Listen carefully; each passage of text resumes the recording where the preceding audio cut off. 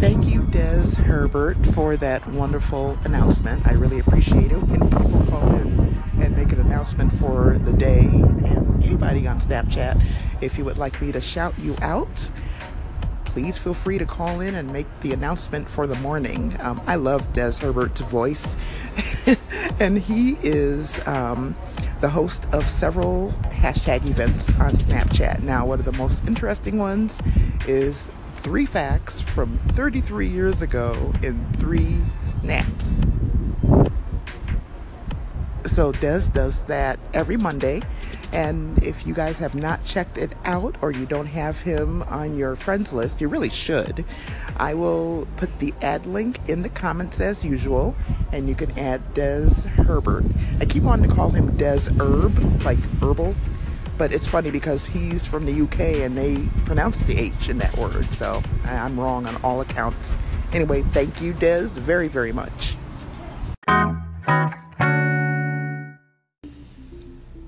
As you guys know, the shooting in Las Vegas was a tragedy that has so far ended in over 50 people dead and over 500 hurt. I think the number is now at 58. So, how does Snapchat figure into this? Well, people actually snap during times like this. And if you look at the snap map, you will actually see the snaps that people were creating as they were running, as they were taking cover. You can hear the bullets in the background. I can see that Snapchat has, it looks like they've turned the snaps into a featured button that you would press if you were to look at the snap map. You can just click on the Las Vegas shooting, and you can hear in the background here. There's no hits. It's just sounds right now. Shooting out here. Yeah, it's pretty terrible. I mean, you're going to see people screaming and running and crying, and there's something about seeing the reactions from the people who are experiencing it that makes it, I don't want to say more meaningful, even though in a way it is, but I guess it's more impactful because we're so used to, in past years, to seeing everything filtered through major news corporations. They show you what they're able to show you based on where they're allowed to set up their cameras, and they talk about what the corporate, decision makers allow them to talk about. They have to be careful what they say, and what we see is basically mediated. With the advent of Snapchat, and even Instagram before that, and Periscope, we can see things from the first person perspective that we didn't imagine before. And it does change the way you see news.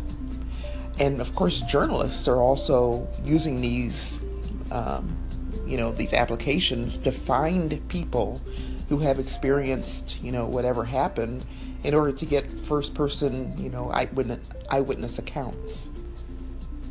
I don't have a problem with it. I know that people feel that it's, exploitative or voyeuristic in a sick kind of way, in a morbid way, to watch these, events on Snapchat. But I don't know. To me, that's probably the way that we should see it. And then we should also have people who moderate, give us the real facts, dispel rumors. That's what investigative journalism is. So we need, I think, a combination of both.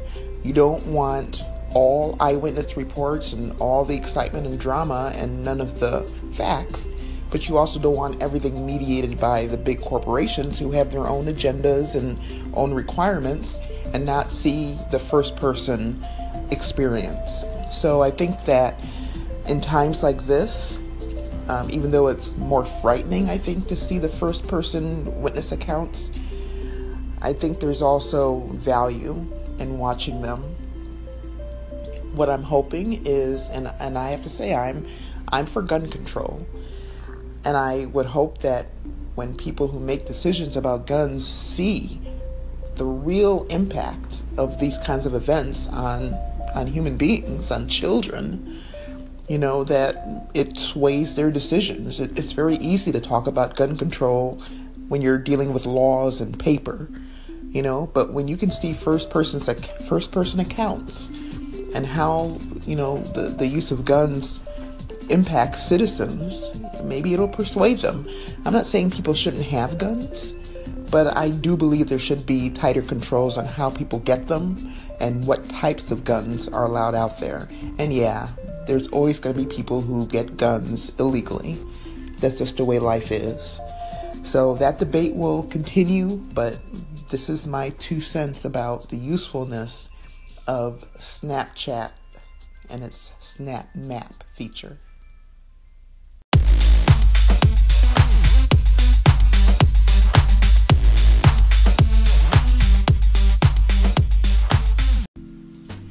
Have you ever wanted to create a poll or a quiz on Snapchat? Well, the Polly app makes that pretty easy, and it's a free app. It's a very simple looking app. The user interface is, big, broad colors, plain looking screen, very simple, uncluttered. Children would be able to use it pretty easily, and adults can use it as well. And basically, all you do is open the app, click on the plus sign, and you're going to create either a poll or a quiz. You can create your own questions by typing it in, or you can choose the dice at the bottom right, and you can probably guess. Polly chooses a question at random for you. Those questions are pretty much for the younger set. They're simple questions like, what is your spirit animal? Or what is the worst thing about being sick? Right? Pretty harmless.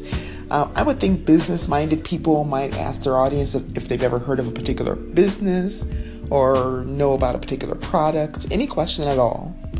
And once you've created your question, you're going to choose the arrow at the top to move to the second step. And this is where you add your answer choices and decide whether your Polly is going to be a poll or a quiz. If you're going to make it a quiz, it's pretty simple. Say you've got a question that has 4 possible answers that you've typed in, just choose one of those and that's the answer. So now you've all of a sudden got a quiz. If you don't choose any of them, then you've just got a poll. At this point, you just hit the forward arrow again, choose a color for your Polly, and then hit the create button.